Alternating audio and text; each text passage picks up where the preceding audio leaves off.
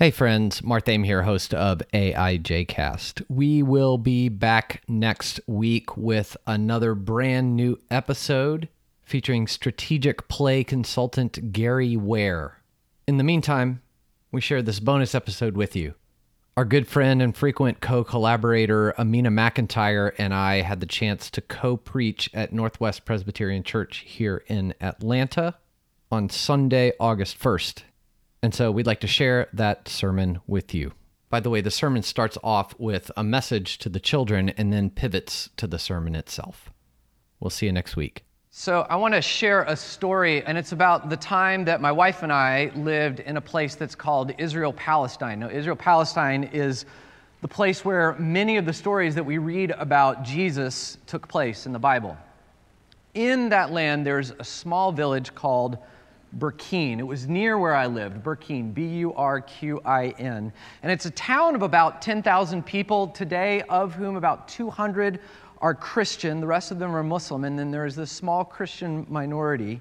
And there's a church for those Christians, and it is built on the site where the story that we're going to read in our Bible verse today comes from. Now, I'll tell the story as it was told to me there in that village. There was a cave. And in this cave, there were 10 people kept because they had this dangerous skin disease called leprosy. And they were kept there in the cave to keep everyone safe. It was kind of a quarantine. Does that word sound familiar to us these days? And there was a hole in the top of the cave, and the people of the village would lower food and water down through the hole to the people there in the cave to feed them. So this is the situation where Jesus passes through this village, and he is walking down from a city called Nazareth that's up in the north. It's not really that big of a city, but it's a city. And he's going down towards Jerusalem in the south, and he passes right through this town, through Burkeen, and right past this cave. So the people with leprosy, they may have heard something through the village resonating about this person, Jesus, coming through, and they start to call out to Jesus from the cave, asking for his help. And when they do, the wall of the cave opens up and they're able to come out and to shout to him, and they approach him asking for his healing. And he does. And so in some ways, this story is about how Jesus cares about us and how powerful he is. So then the 10 people are healed and they go away celebrating. Seems like a natural response, right? Only one of them actually bothers to say thank you to Jesus, and the one that does is from a group of people known as the Samaritans. And this is pretty surprising that this Samaritan would thank Jesus, because at the time, most of the people would have thought of Samaritans as less than everybody else. So in some ways, this is also a story about how we need to treat everyone with mutual respect, regardless of what society tells us about them. Now, if you go to Burkeen today, you can see what used to be that cave with the hole in the top. It's now closed up, but it's still there. And it's now part of the church that these 200 some odd Christians go to worship in regularly.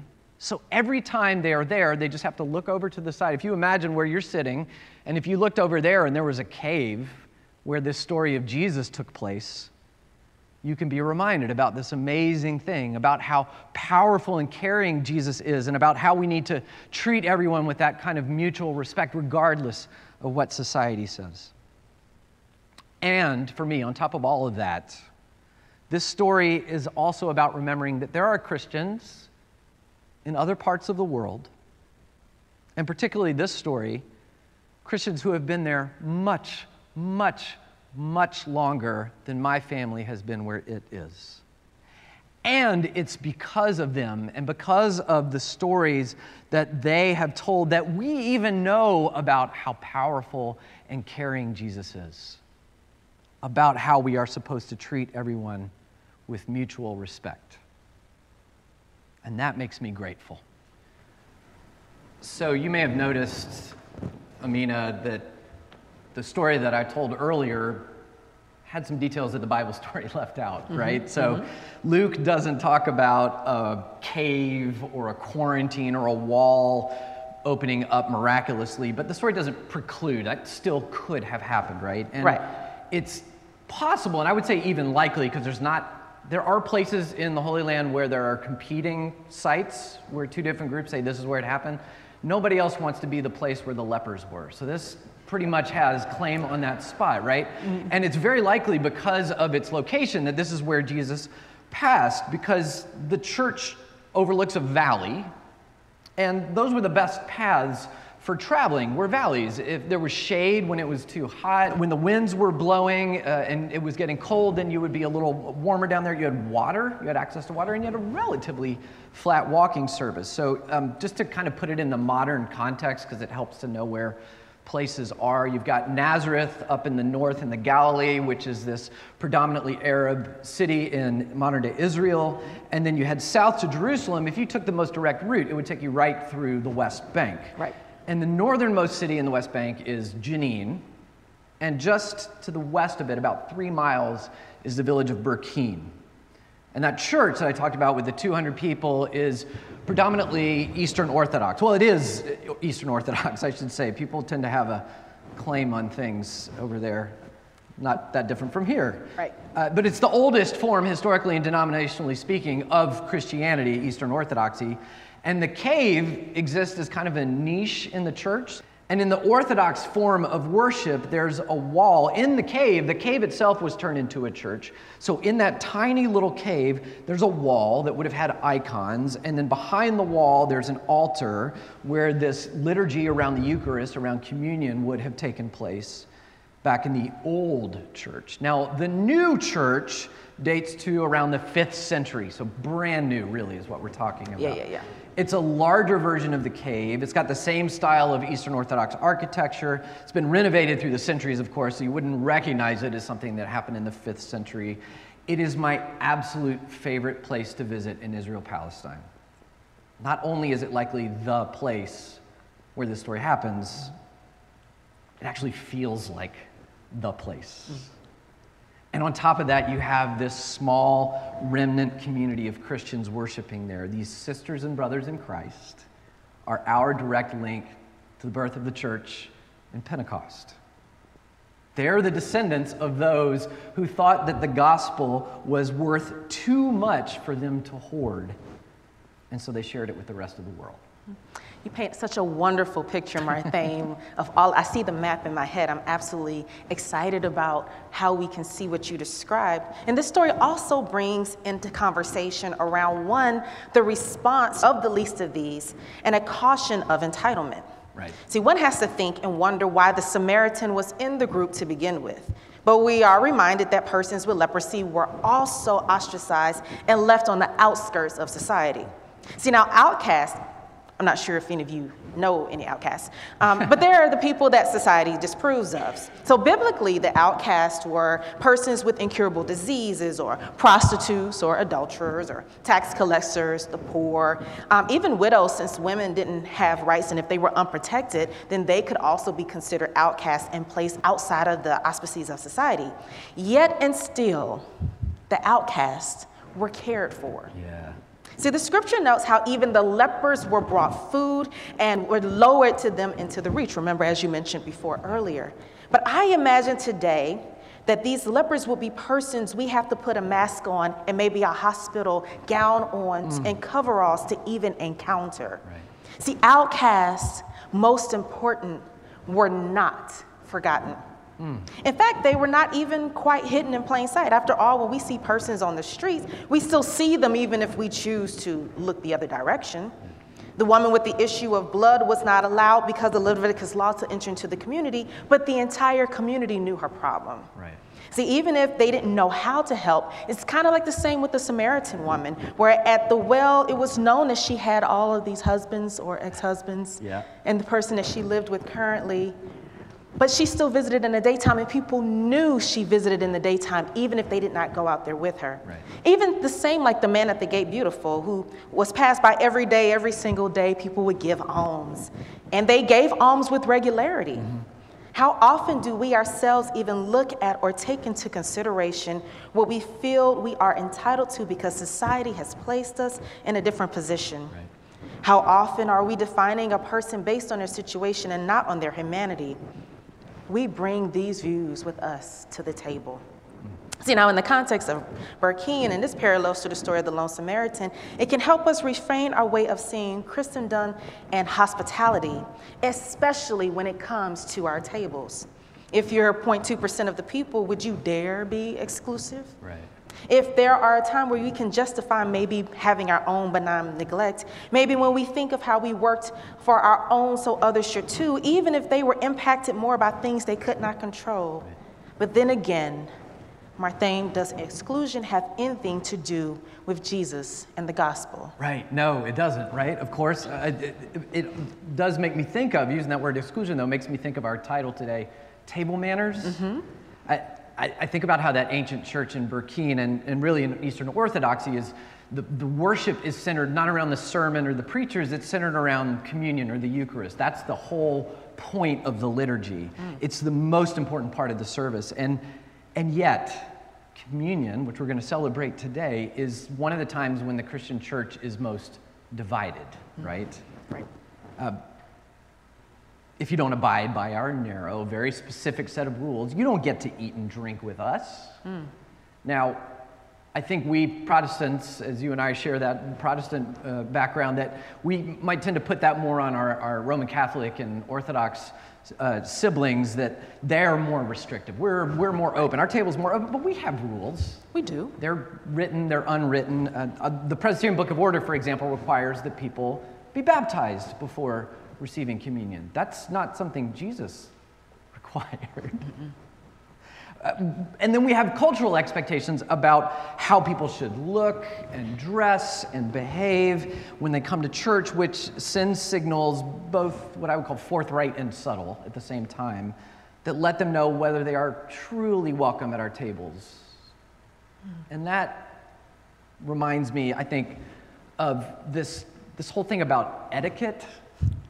See, I was raised in a family that paid attention to things like etiquette. We had copies of Emily Post's book. The famous story in our family is that my grandfather wanted to make sure that he got my mom's wedding right, and so he got Emily Post's book on etiquette, and he never got to weddings because he hadn't finished reading about funerals, because that came first. That was... There may have been a little OCD in the family that we haven't talked about before. But in any case, I have come since then to think of etiquette as a way to keep people out. There are these rules that, to me, seem to design a kind of a secret club of those who know and those who don't. Why so many forks on the table? Isn't one enough? What do I do with my elbows? And if I do the wrong thing, the people in that secret club, are they going to notice me and judge me? Meaning that there's always going to be this inside and outside. And that is what Jesus is trying to disrupt in all that he does. Mm-hmm. Absolutely. And see, for me, this notion of etiquette brings up what we're calling table manners. It's not just washing your hands before dinner or keeping your elbows off, or where to even place your napkin. See, I am an etiquette junkie. Whatever it is, I love reading about etiquette and the do's and don'ts and why people do what they do. I think I just like to know why people do what they do more than anything else. But I absolutely love even reading through Emily Post and going to etiquette dinners and observing how different etiquette is across countries and cultures, right? So indeed, etiquette has been seen as an opportunity to interact sometimes with the elite. Right. But it can also be seen as a judgment of how someone learned or a mention of upbringing. Yet, what I love more than knowing about spoons and forks and knives and where the finger bowl goes is what etiquette actually means. It is not just what and how to do. It is also about social interaction, how to be in relationship with one another, and also being open to others. It's about the care and respect of others. If you ever picked up the wrong cup at the table, I just want to know where your cup is so I can leave it alone. And there, of course, as we mentioned, are plenty books about it. It's not actually meant to be secret knowledge. Emily Post, matter of fact, in her first edition of Etiquette writes, consideration for the rights and feelings of others is not merely a rule of behavior in public, but the very foundation upon which social life is built. Wow. The principles Wow. are Can you based. say that again? That's amazing. Sure, Yeah. why not? Consideration for the rights and feelings of others is not merely a rule for behavior in public, but the very foundation upon which social life is built. Wow. The principles that she highlights are based on respect, consideration, and honesty. I imagine Jesus probably didn't have a whole lot of patience for people making rules about who could be at the table, but he would have cared about how people relate to each other. Similar to Christianity, etiquette has also been misinterpreted, though, as a weapon. Should it be an invitation? We've got to be clear about whose table it is anyway. Right. Because as soon as we think it's ours, then we're missing the point. The host is the one who sets the atmosphere for the dinner or the event. And if Jesus is the host, what manners then would we bring to Christ's table? Whether you have 17 forks in your hand or just the one, Christ is the host and sets what the etiquette is for how we treat people. Oh man, I love that idea of Jesus as the host. I mean, it also makes me think of the Catholic practice of the Mass, where that the priest lifts the wafer and breaks it, and it's Jesus, that the bread is referred to as the host. So Jesus is the host of the meal. If Jesus is the host of the table, that completely changes everything.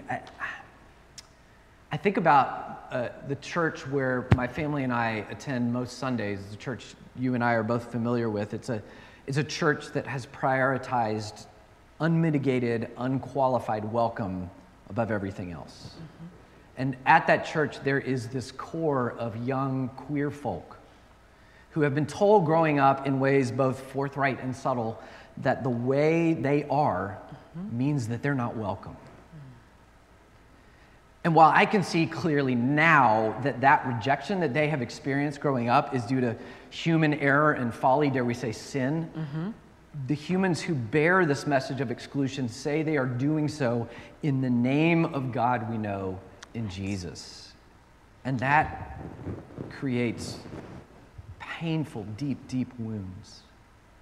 So each and every Sunday as my family and I are in worship, as these beautiful folks speak about the struggle they have had in learning to love themselves as they are, to love whom they love is the most natural thing in the world, to embrace their gender identities, to celebrate their skin color. I marvel at the beauty of that. It brings me to tears just about every week, and I grieve because it helps me come to terms with the fact that I, a cisgendered, as I've learned to say, heterosexual, white, property-owning man, have never, not in my lifetime and not historically, never been told that who I am is not enough.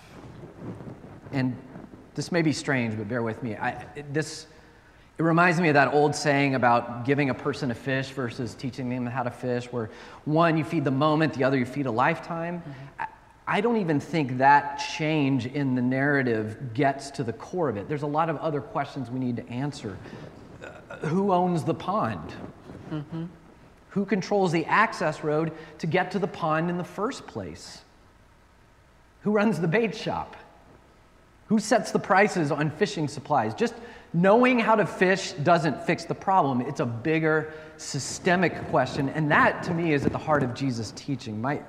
My own cis-het white male property-owning identity. It's a mouthful, right? It means that I'm the one who owns the pond.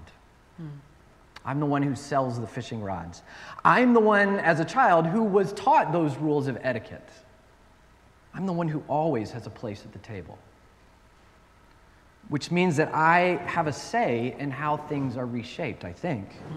And I suspect that's true for a lot of us here, whether we recognize it or not. We can widen the table to make room for others. We can offer our seats to someone else.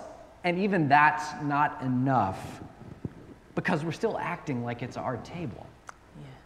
We're still acting like we're the host, not, as you said, Jesus.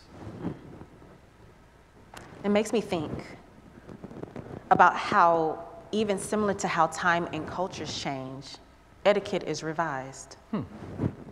There's even a new Emily Post book, not the one that she just originally wrote, that her estate actually updates regularly The most recent was done in 2017, understanding that how we care for people evolves.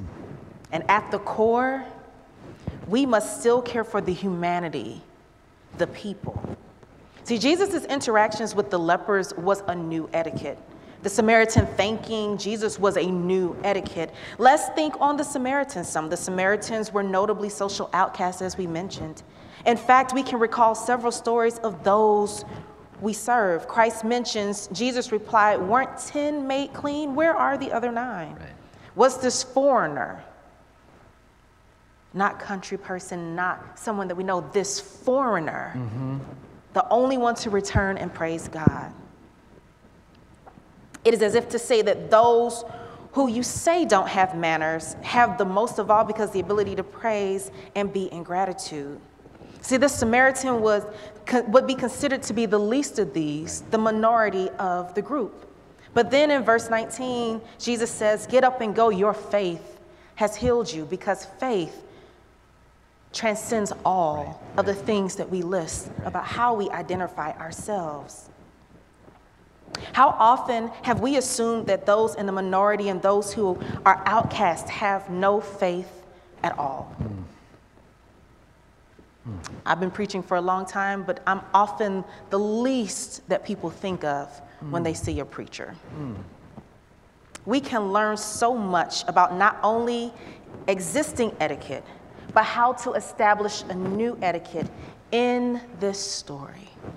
And today we take one step into the future. We observe communion, which was a new etiquette at the time. And at an already established table and feast, Christ brings elements together that were already on the table. Bread and Elijah's cup, and the wine. Christ reclaims the table and reappropriates the ritual. And so even with COVID, we are serving it different because of the respect and consideration of honesty of not wanting to get anybody infected if in case we don't even know that we have the disease. Our taking the bread and a grape is not probably what people have thought about when they were thinking about communion. And I'm sure Christ is in a little bag. In a little baggie, no less. And I'm sure that Christ is laughing about the fact that we have reimagined even the ritual by doing that one little step. Right. Oh, I love that. There's this amazing ritual in the Eastern Orthodox liturgy, and it takes place behind that secret wall. They have this big piece of, it's even bigger than the bread that we have down here. It's this big loaf. It's about this big. And the priest, when he takes it back behind the wall, the iconostasis it's called, and takes it on the altar, he takes a knife that is shaped like a spear, a reference to Jesus being pierced in the side with the spear. And he takes a little piece of bread out of that big loaf to represent Jesus. And then he puts it in the cup that has already been filled with wine and with water. Again, the symbolism of the water that flowed out of Jesus' side mixed with the blood there in the cup. And throughout the liturgy, he goes on and he takes that knife and he cuts more pieces for the saints and the matriarchs and patriarchs of the faith, the angels, the apostles, and so on and so forth. So everyone before and after Jesus, kind of in the biblical sense of that story. And then members of the congregation come forward to whisper their prayer requests to him. And as they do, he cuts pieces of bread for those and puts them in a cup. And it's mixed together in this chalice of bread and wine substance. It's not something that we're going to do today. But what happens is the priest then, as everyone comes forward to receive, takes a spoon. Now this is really fascinating to me. The spoon represents the tongs of God that took a piece of coal and touched Isaiah's lips. This is a deep biblical cut here. And says, now you may speak. You have been in the presence of God. You are made clean.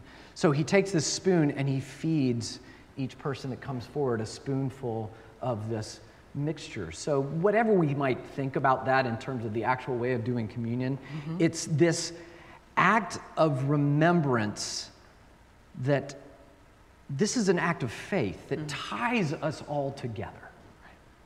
It's this vast expanse of God's work throughout history, up through Christ, through those little pieces of bread. Even in today, as we share life together and as people bring their joys and sorrows together, we share those. We take all of this physically into ourselves as we are knit together in a way that disintegrates that wall of exclusion far beyond whatever we are able to do ourselves.